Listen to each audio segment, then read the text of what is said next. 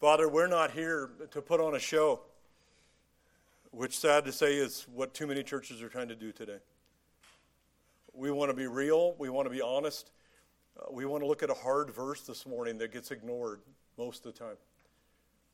And yet your son brought it up right at the very beginning of his sermon, because the rest of the sermon goes back to it, depends on it, explains it. And so we need your help, that we would not only take it in our minds to understand it mentally, but to put it into practice in our lives and to continue that personal relationship, that we'd be eager to be those who are mourning this week in the sense of what you mean in this passage. So thank you for the opportunity. Thank you for being the one who's going to teach us, that I too am just a learner as I stand up here and take in your word. And we appreciate what you're doing and what you're going to do in our lives. It's in Jesus' name I pray. Amen. We're at Matthew chapter 5, verse 4. We've did an overview. We've kind of jumped into the book. I'm going to read the first 4 verses of chapter 5 to try to get a little bit of a context that's there.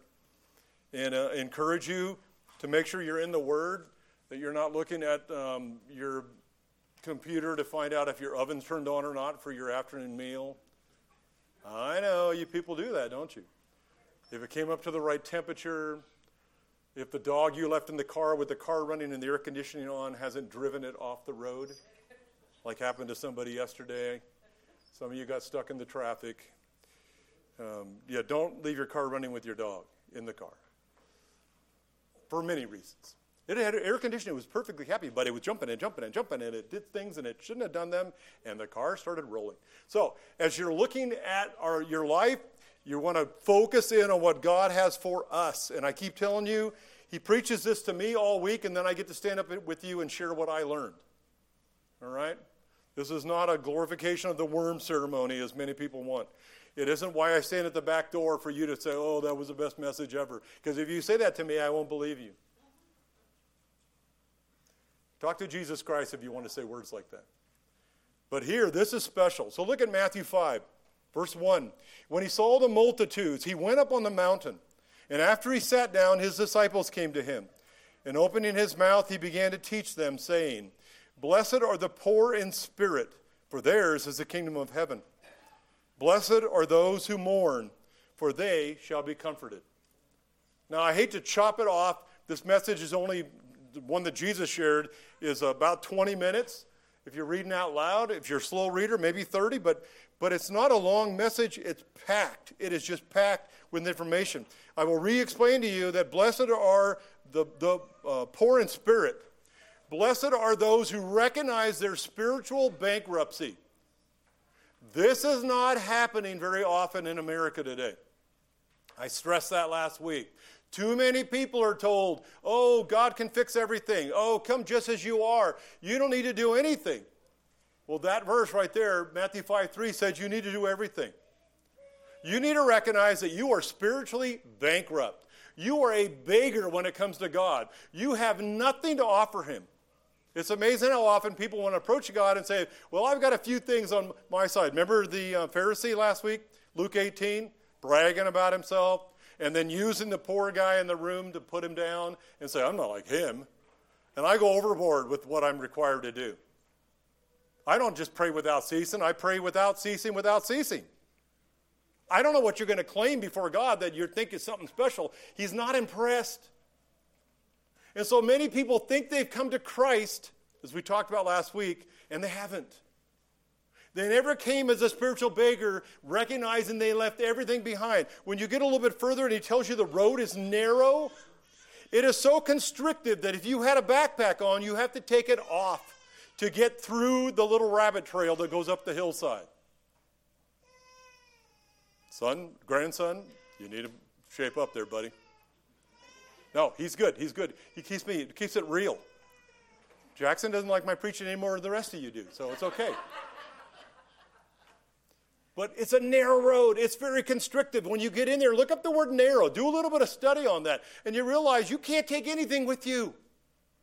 It's not the broad road where you could have your caravan of your RVs and your U-Hauls and whatever you think you're going to take to heaven, whatever God has blessed you with, and it's all yours forever and ever.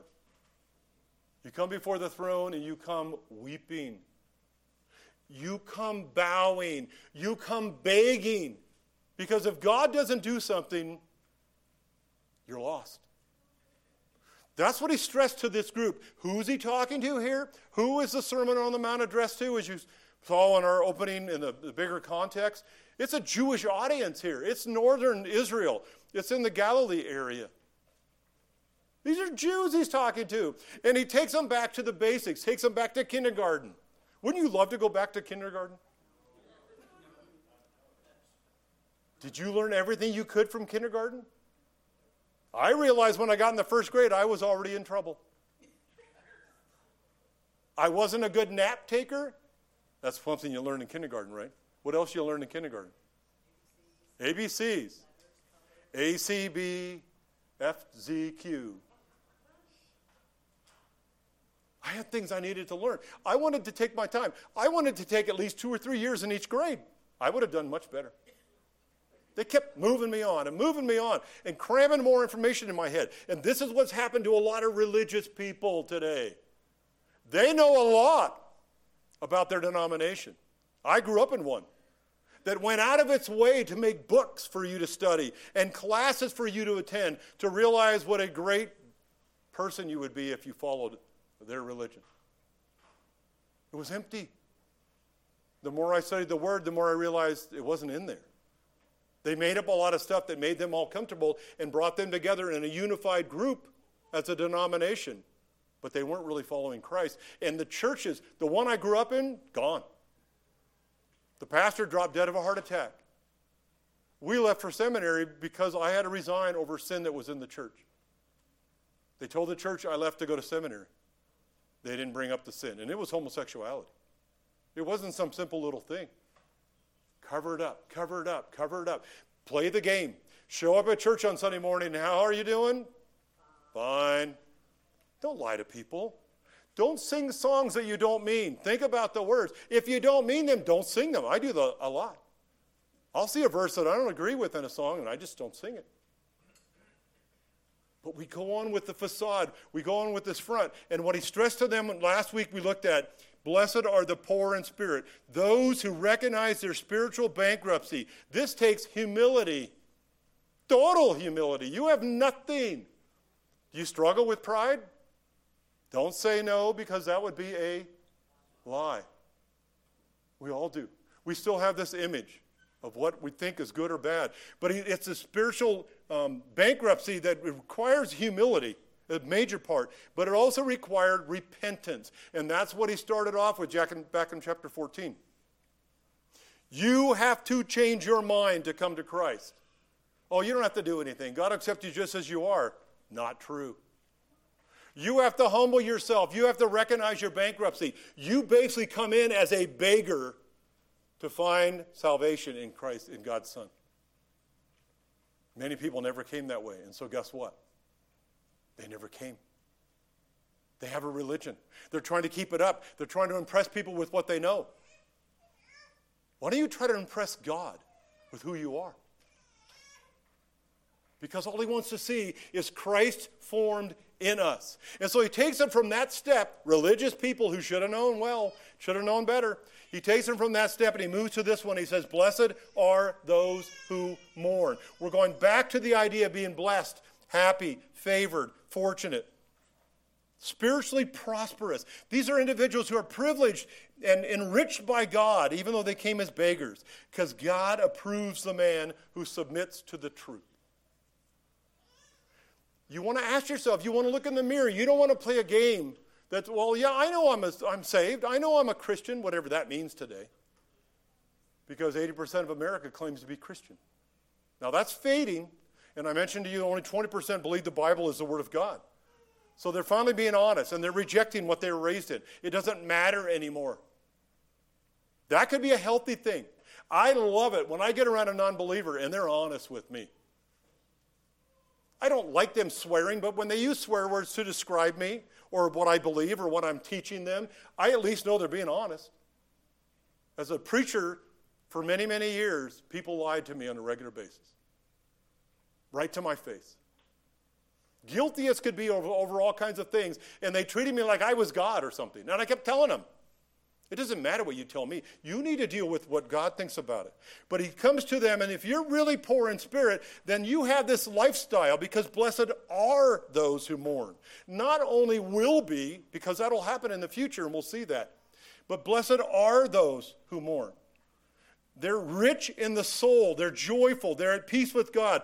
Those individuals can come to him.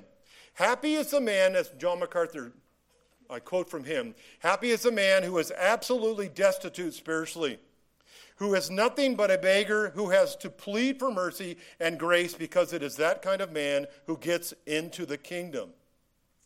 And so Jesus goes next and says, happy is the man who has personal grief over sin. Now, you all have a favorite sin. I do too. And God has been stripping me of some of that and helping me work on it to where it's further and further away. I fight totally different with my wife now than I did when we were first married. She was always wrong. Now she's wrong most of the time. I go back and apologize a lot quicker. I did yesterday or Friday, whatever day it was. And he came back and said, that wasn't a good answer. Words of that type. You have to be doing that. You have to be real. There has to be humility that dominates our lives. And pretty soon, there is no fighting.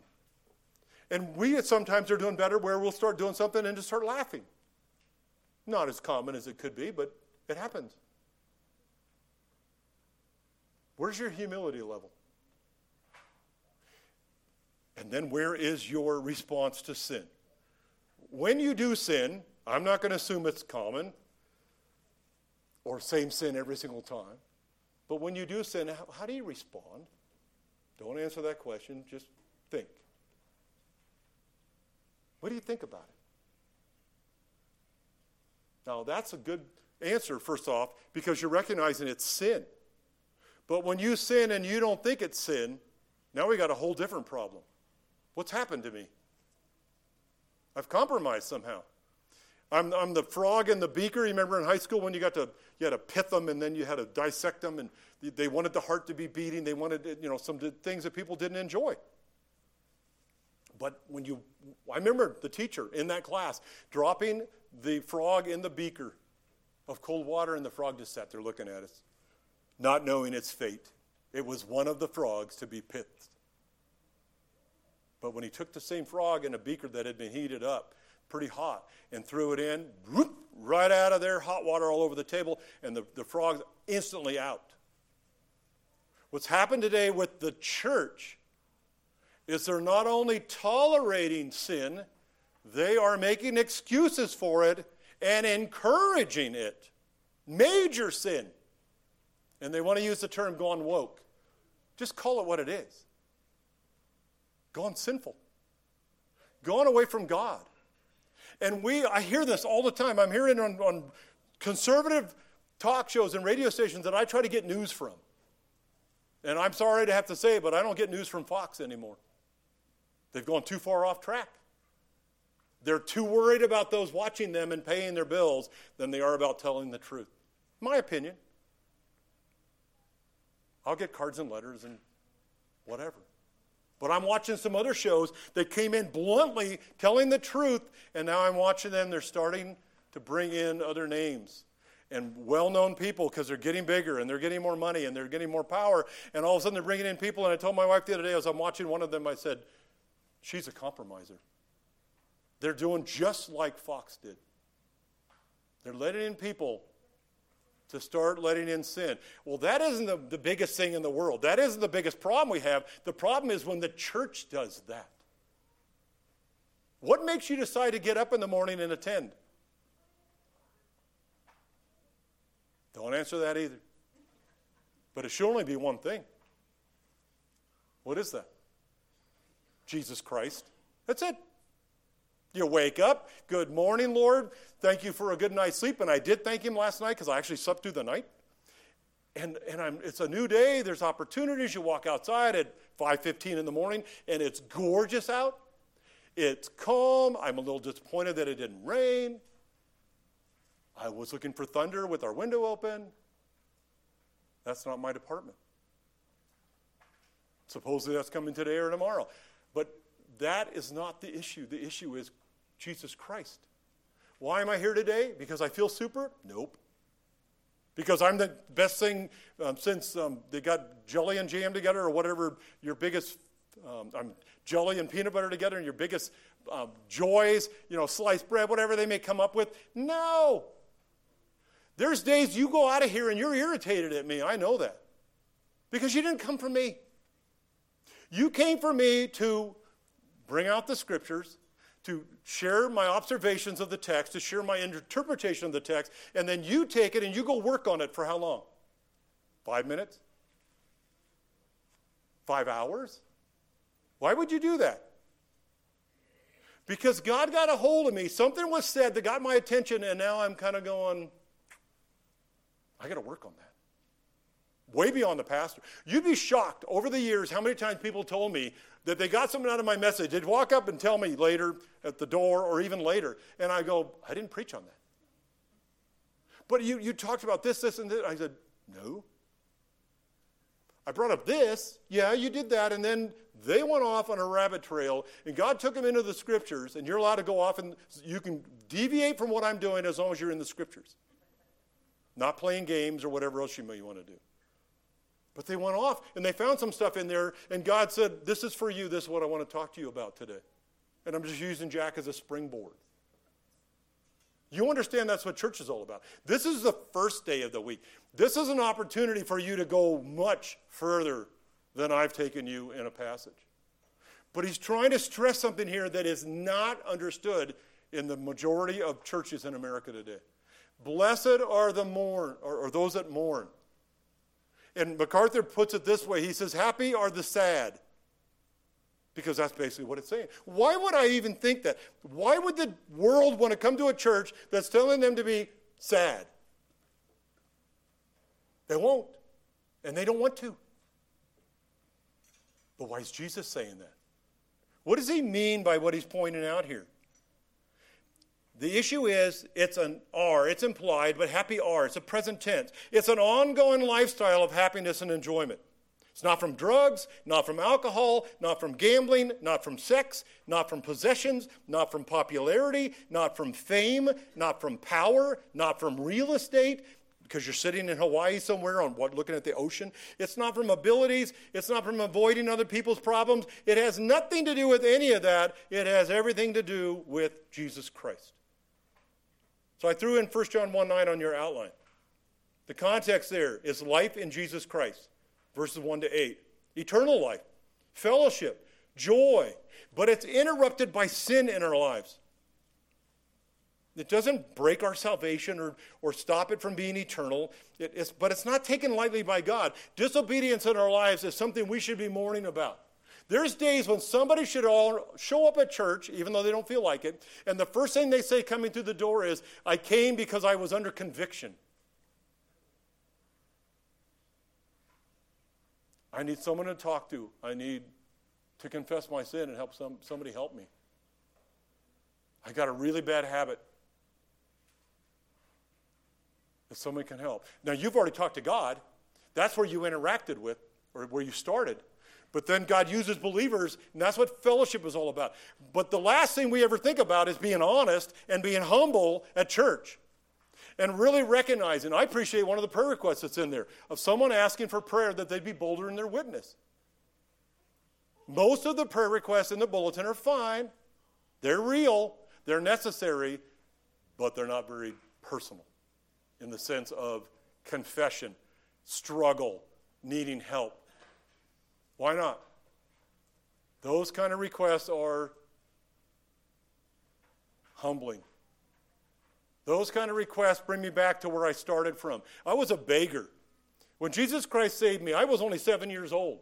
But I distinctly remember my teacher making it clear that I was a sinner. I had no doubt. I distinctly remember everything that went on.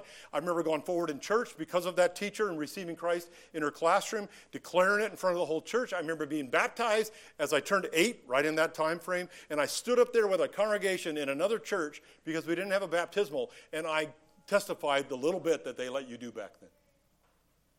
It was real to me. I had a very strong conscience against sin. And God works on that. It's like what Jim always brings up. Keeping short accounts with God has helped me to remember when I sin in my life and the Holy Spirit comes up with a paddle and whack, and I get it on the backside, I don't scream at him. I don't complain. I don't justify myself. There are many times, once the sting goes away, that I turn around and say thank you and give him a hug, figuratively speaking. That's all I ever wanted my children to do.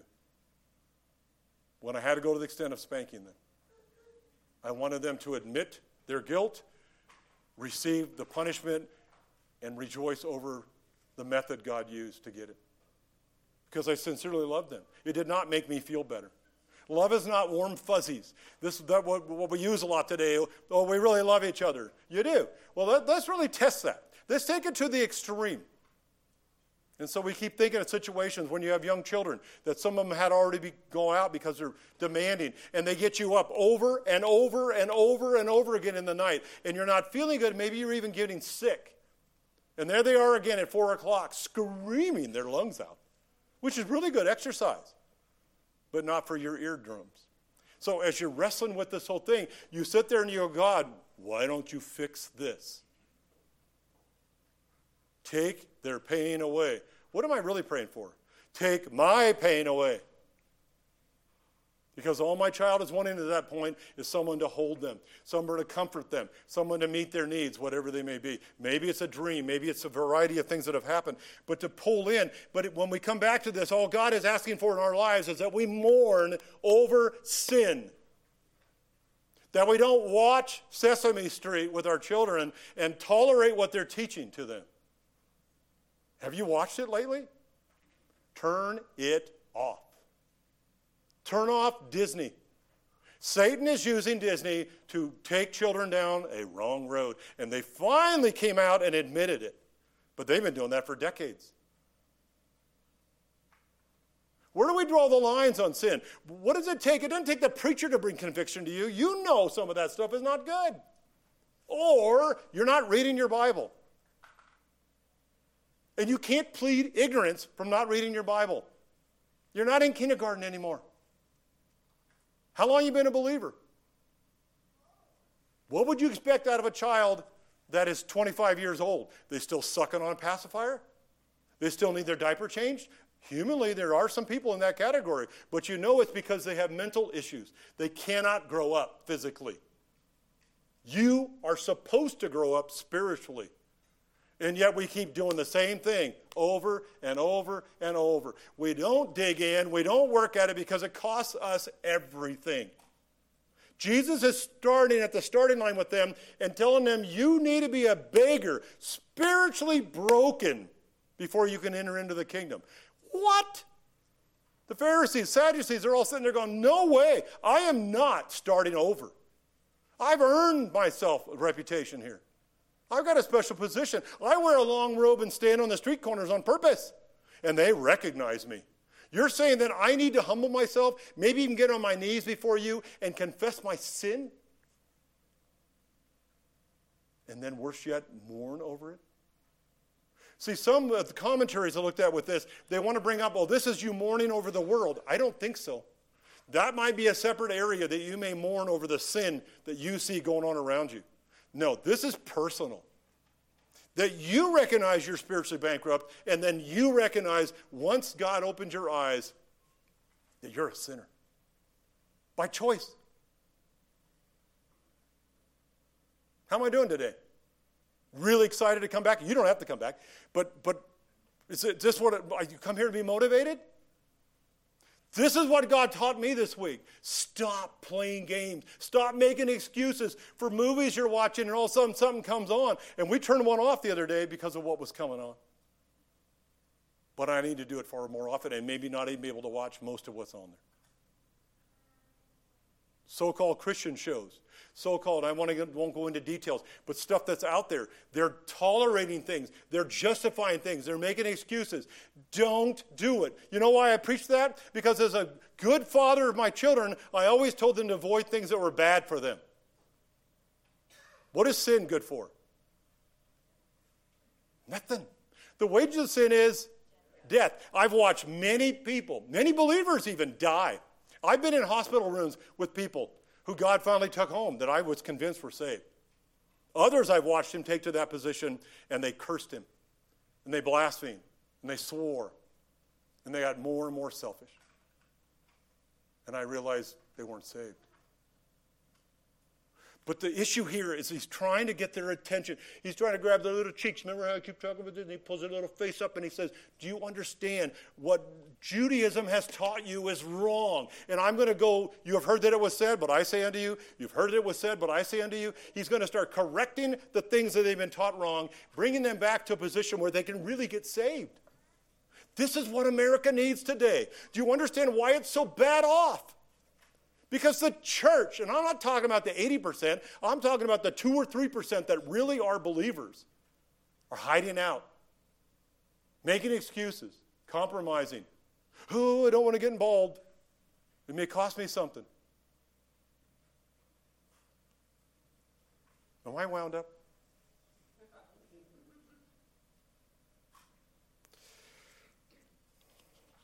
Our fellowship with God is interrupted by sin. That's what 1 John 1:9 is all about. That's where I was supposed to be getting to. God made it so simple for the true believer to confess our sins, and he's faithful and just to forgive us our sins and cleanse us from all unrighteousness. Confession means I agree with God. It means I take away my definition, whatever I'm going by that says, well, living together is okay in some situations. I've warned couples over and over and over again. The most dangerous time in your life is about the 6 months before you're actually going to get married.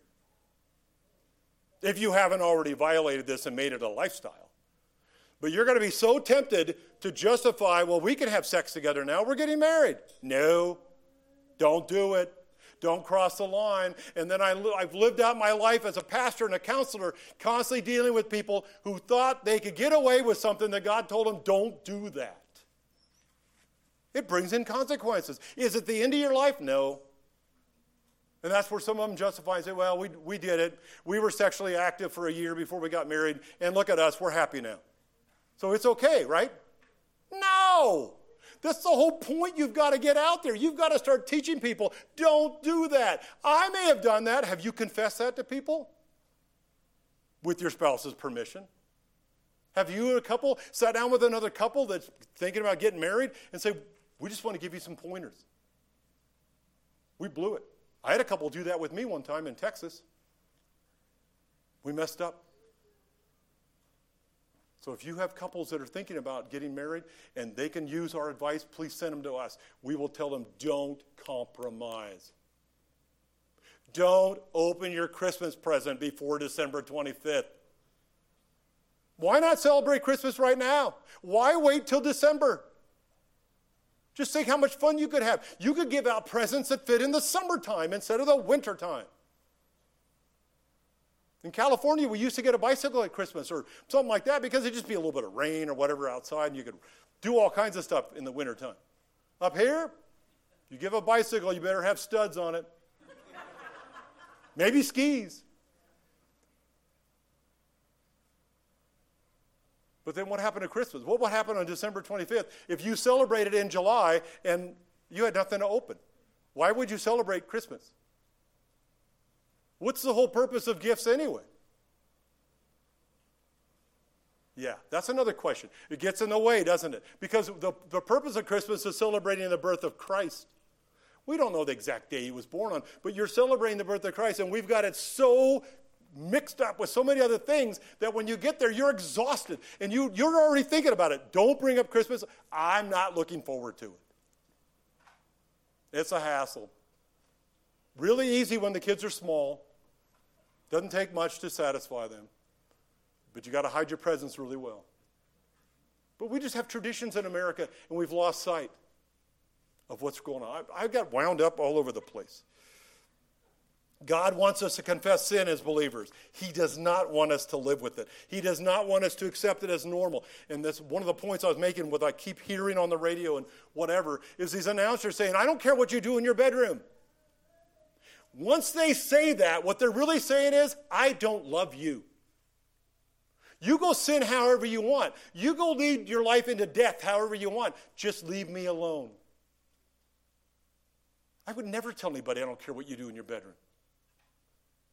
I don't want to know what you're doing in your bedroom, but if it's sin, I care. And you need to stop. And I've talked to a lot of people that have dealt with issues like that. Are we telling people it's okay to live together?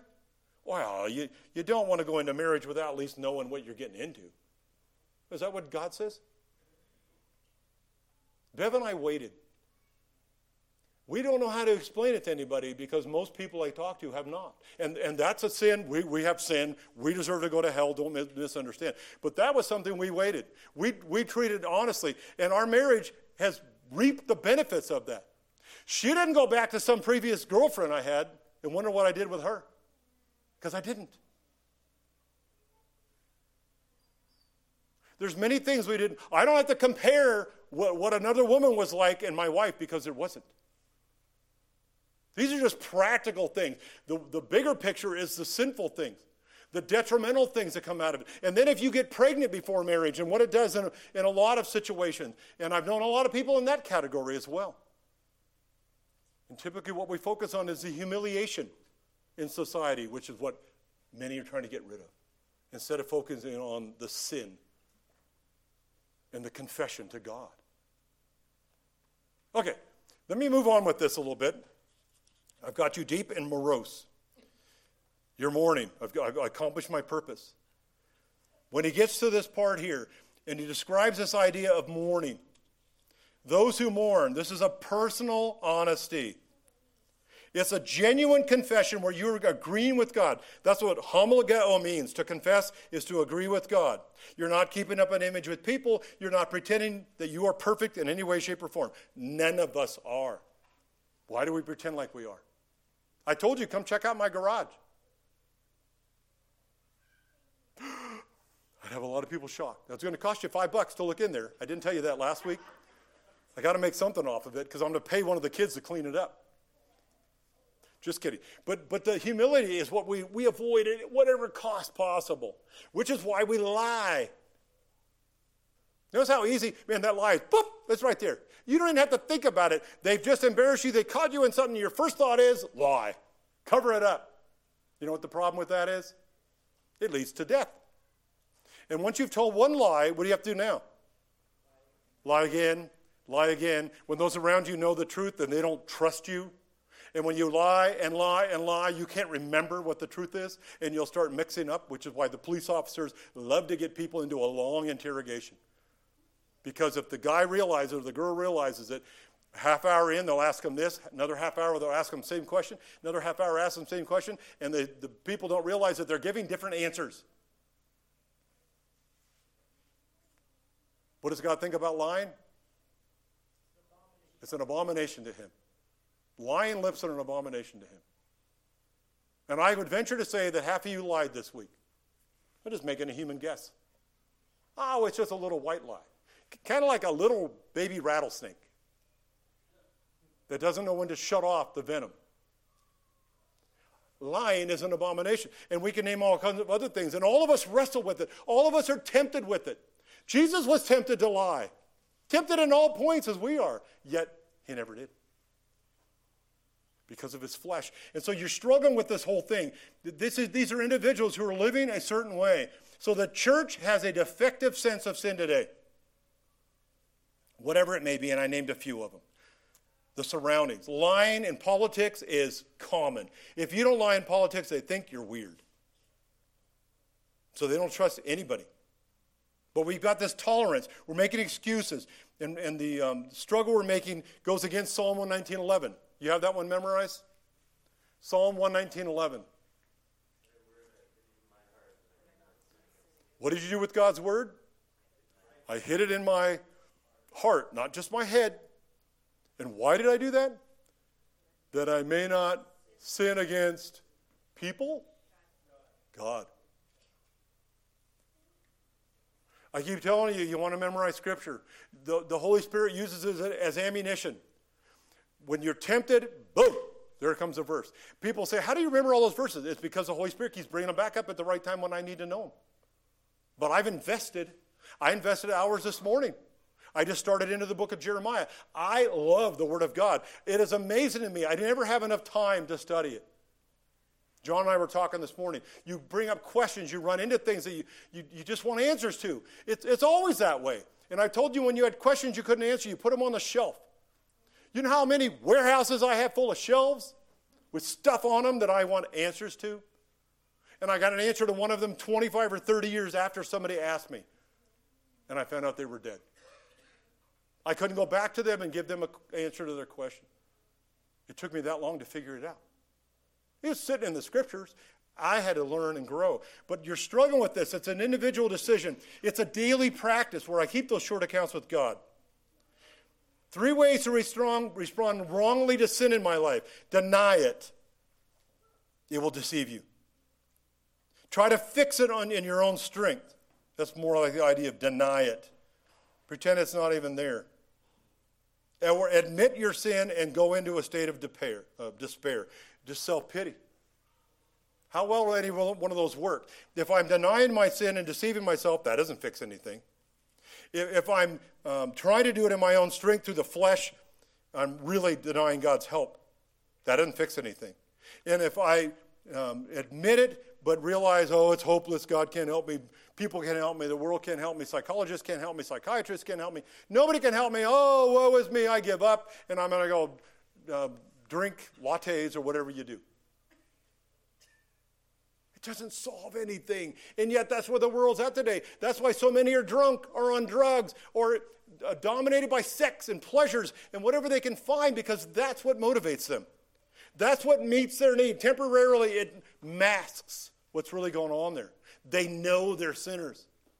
Do you understand? And I've talked to a number of homosexuals over the years, and I realized I was taught by homosexuals that came to Christ and then admitted later, some in writing, some in person, and they said, I knew what you were saying was true. That's why I keep telling people, and I shared with John this morning, share the scriptures. Don't force them to admit anything to you because they may not. Their pride is stopping them. But share the scriptures. Give them the word. It's kind of like planting a little bomb inside, and then the Holy Spirit goes, poof. And I know a guy that became a believer out of a cult because somebody did that over and over and over, and it was all the basic verses. Romans 3:23, Romans 6:23, Romans 5:6-8, Romans 10:9 and 10. And they kept sharing them. That God so loved the world that he gave his only begotten son. Shared and shared and shared, and the guy kept fighting until one day he's driving down the road in Ohio, and boom, that little bomb went off. And he realized, I'm a sinner. Well, as soon as you accept that, then God can do something about it. As soon as you recognize you're spiritual bankrupt and admit the sin and recognize with this grief of mourning over it. This is an interesting word. This little word for mourn, and I know I'm taking too long and I may not cover everything I need.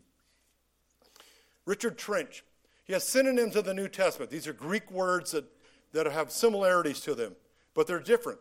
This word for grieve, he says, to grieve with a grief which is so takes possession of the whole being that it cannot be hidden. Those who grieve, that kind of grief manifests itself externally. Well, who do you find when there's a mourning like that that's always external? What's happened in somebody's life to bring it out where you cannot hide it? It's pretty deep. Typically, it's around the issue of death. And so as you look at this picture, you realize some examples of that is Abraham mourned over the death of Sarah. Genesis 23:2. The Septuagint uses this word to translate the Hebrew. One of 9 words that they could use, they used this one. That's how Abraham mourned the death of his wife. Externally. It just overwhelmed him. Another one, Jacob, thinking that Joseph was dead in Genesis 37:34, again in the translation of the Septuagint, mourned over the death of Joseph, even though it was premature. His brothers were horrific to do that to their father on purpose. The disciples, before Jesus arose from the dead in Mark 16:10, used this word to mourn. And the world's businessmen will mourn the destruction of Babylon in Revelation 18. 6 times it's mentioned in there. That's how deep the mourning is, that the city of Babylon has been destroyed in 1 hour. Ruined everything for them. That was their God. That was their life. That was their purpose, their value. But here John MacArthur gives it a little more explanation on this word for mourning. 9 different Greek words are used in the New Testament to speak of sorrow, reflecting its commonness in man's life. And that's what he stresses first off. Grief is common. Weeping, sadness, mourning.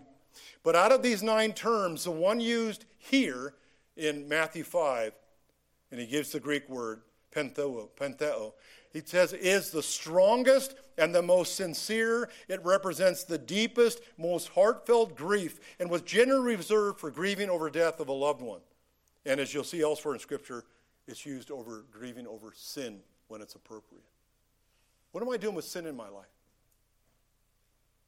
I'm not trying to make you feel guilty. I shouldn't be the one to do it. The Holy Spirit's already been working on you. You must be telling him, no. Go away, leave me alone, didn't do it. Many excuses, I have many reasons to justify why I did what I did. No. Then the preacher comes along and beats on you for an hour, and all of a sudden you go, okay, I give. Shouldn't work like that. Strongest, most sincere representation of the deepest, most heartfelt grief. It's because I've let sin into my life. Is that how we live? How often do you find one another, or you find me, weeping, mourning because of what I did? I went right back to my wife and said that what I just said to you was totally inappropriate. And I don't remember the exact words, so I'm not trying to quote myself. She readily hugs me in the kitchen. The dog doesn't care. Life goes on. But I felt really bad. That was wrong. And you can tell it stuck. It wasn't just something I did at the moment. It was because it went beyond that. It went to God. It went to how I'm acting. I should never treat her like that.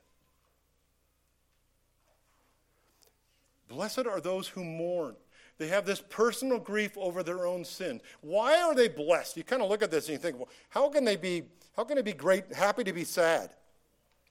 And he says there, for they. And he's trying to bring out the picture here. And I'm skipping some stuff, and I'm sorry. Well, I don't want to skip one. But they shall be comforted. Let me go to James 4 with you. This is really important because this goes right to the heart of the matter. This is James dealing with this issue. Right after the book of Hebrews is the book of James. Right before 1 Peter. James chapter 4, he gets into a laundry list. There's 10 commands here. And he starts right off in verse 6. He gives greater grace. Therefore, it says God is opposed to who? The proud. But gives grace to the humble. And because of that, submit therefore to God. Resist the devil, he will flee from you. Draw near to God, and he will draw near to you. Cleanse your hands, you sinners. He's talking to these churches that are scattered abroad. Purify your hearts, you double-minded. And then he uses these words, be miserable. This word for miserable describes an army that has run out of food. What would that be like for an army? Supply lines aren't keeping up. They have nothing to eat. Commanders are forcing them going into battle with an empty stomach. They're miserable. But look at the next word. Be miserable and mourn. This is that deep grief.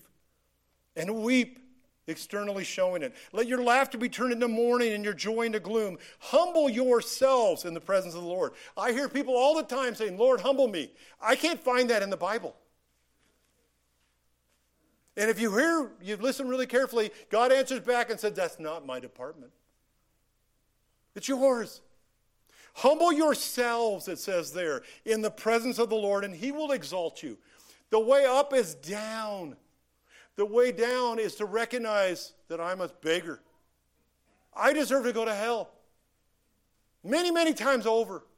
I make no excuses to God. I thank him over and over again. I listen to music all the time, and most of those songs bring me back, as some of the ones did this morning, to the reminder that he saved me. He took the beggar out of the gutter, as low as I could be, and he's going to raise me up and let me reign with Christ. Give me an inheritance on planet Earth that we were talking about in Bible study the other day. I don't deserve that. Who gets the glory? I must get a little bit. If you're a Calvinist, you say, because God picked me. No, he didn't. Whosoever will may come. Christ died for the sins of the whole world. He's not willing that any should perish. Do I say these verses often enough that you realize you weren't picked to be saved? Christ died for everybody, and you have an opportunity to believe. And so when he gets here, he says, you will be comforted.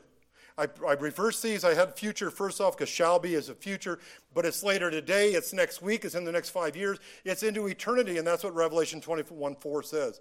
No more mourning. What's the context? The New Jerusalem.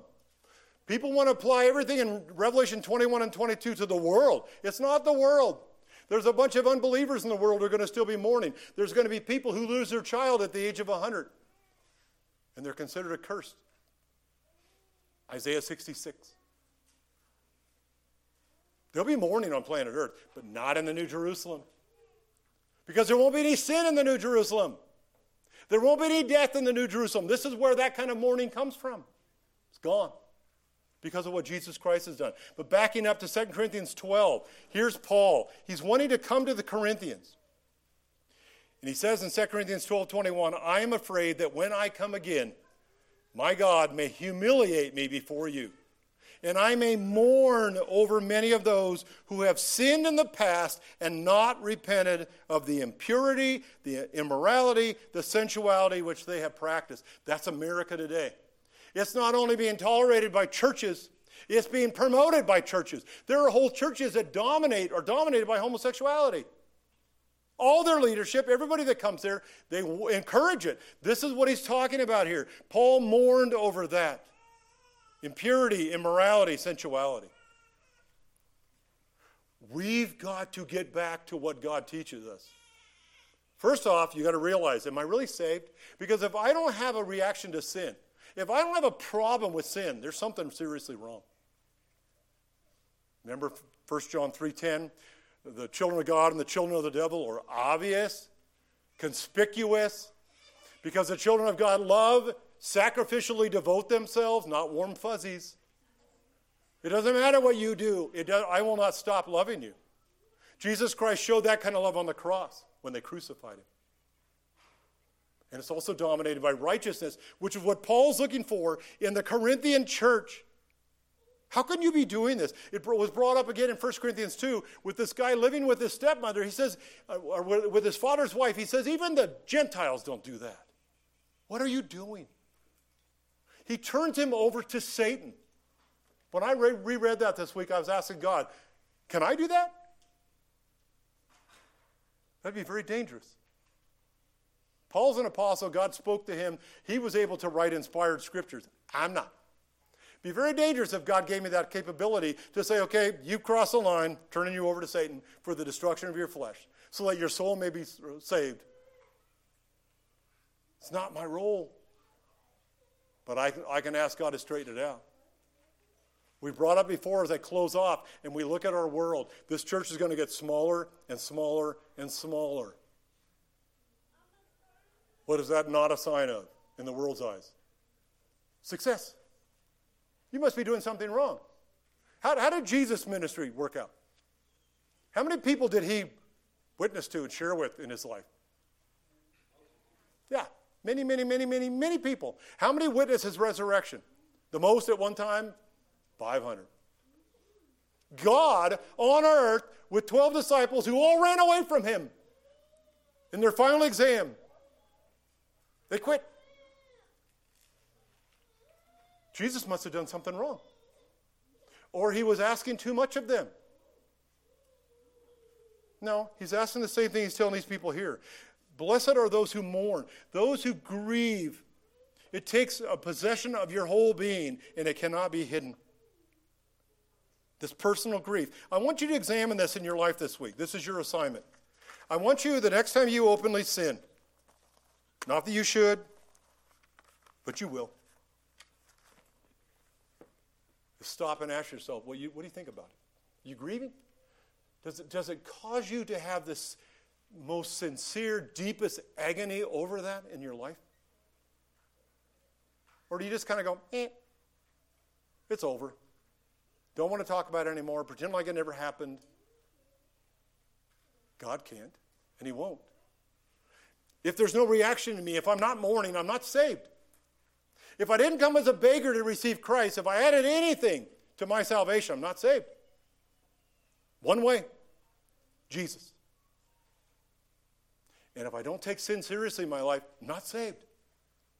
Because the Holy Spirit won't allow you to live like that. Remember the Corinthians? Some weak, some sick, a number asleep in Jesus. Remember Hebrews 12, where he disciplines those whom he loves, and you look around, and I've looked many times around at people, and I say, God, you're not spanking this person. They're living in sin, and there's no indication you're doing anything. In fact, they're happy. They're excited, and they're going around bragging about what they're getting away with. And I go back to Scripture, and it says, they're not mine. I don't spank the other children. I only spank mine. I've watched Christians try to play games with sin. I grew up in a family of 5. I grew up with a dad who was 100%. When he said something, he meant it instantly, and you better obey instantly, or he will instantly let you know that wasn't a good decision on your part. That was a very good thing to grow up with. People say, well, he was just too harsh. He's too mean. Once in a while. But most of them I knew exactly where the line was, and when he laid it out, whoop, we obeyed. That has benefited me in life in so many ways. That's how God is. Well, he gave me a week to think about it. Oh, look at David. He gave him a whole, the baby's already born maybe a year later when Nathan comes to talk with him. What happened to David's life? Disaster. You look at the book of 1 Samuel, and he goes up, till you get chapter 12, sin with Bathsheba, down. And the horrific things that happened with his family. That was on David. He prayed he wouldn't take his kingship away from him. But David reaped the consequences because sin leads to death. I probably haven't followed my outline hardly at all this morning in many respects. But I tell you one thing, God got my attention this week to weep over even the thought of trying to sin, of justifying, of playing games with something that God hates. And until I get that regulated in a way in my life that I can go out to others, and then I'm clean and the Holy Spirit can speak through me to other people. And they can't turn around and point out things in my life that are out of line. I don't want to be a hindrance to the work of the Holy Spirit. I want to look like Jesus Christ when he comes back. But I'm going to have trouble looking because I'm going to be on my face. Worshiping. Where are you going to be? How you live today will determine where you end up then. If you don't hate sin, you better re-examine your salvation. If you're not mourning over it when it comes into your life, you better get into the Word. Maybe you're just ignorant and you don't know what God wants. Harsh message today. Not a lot of jokes. I didn't know where to put them. I tried. Let's pray.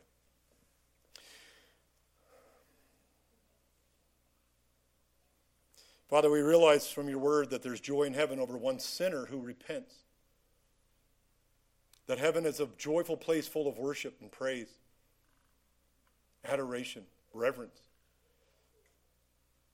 Father, I pray that that would be our lives. That contrary to Linus with the dirty blanket, I pray it'd be the other way around. That there'd be a bright light following us around. That when people look at us, they don't see a dust cloud, they see Jesus. And they ask us for a reason for the hope within us. As the darkness encroaches and gets darker and darker, may we shine brightly.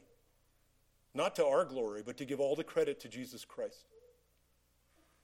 And if perhaps sin may enter in, may we be quick to mourn, quick to confess, quick to correct it and get it right, and to get back in a right relationship, right fellowship with you. Father, I'm not an entertainer. I don't even consider myself a great preacher. But your word is powerful. I pray that it came out clearly today and that we will not easily forget it in the next couple days. Change us to be like Jesus Christ and to bring you glory only, I pray. In Jesus' name, amen. Let's all stand together with a closing song that I don't remember what it is.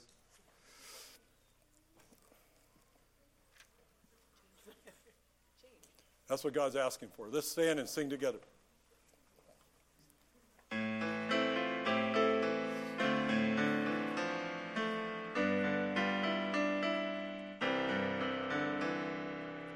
Change my heart, oh God, make it ever true. Change my heart, oh God, may I be like you. You are the potter, I am the clay.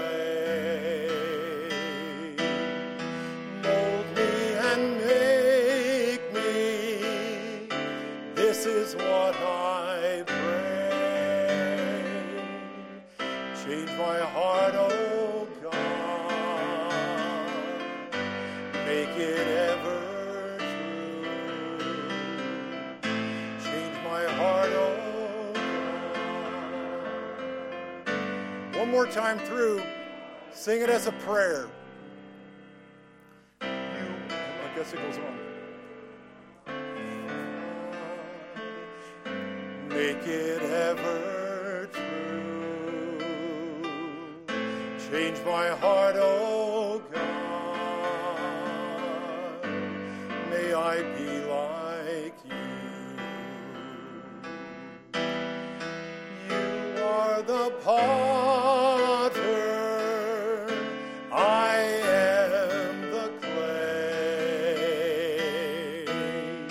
Mold me and make me, this is what I pray. Change my heart, oh God, make it ever true. Change my heart, oh God, may I be like you. Again, if you don't know Christ today, I'd love to talk with you, share scripture with you, and help you to come to know him. Men will meet at 5 o'clock in the kitchen tonight. Bring your Bibles and your questions. Get to know somebody. Don't rush off this morning. Thank you.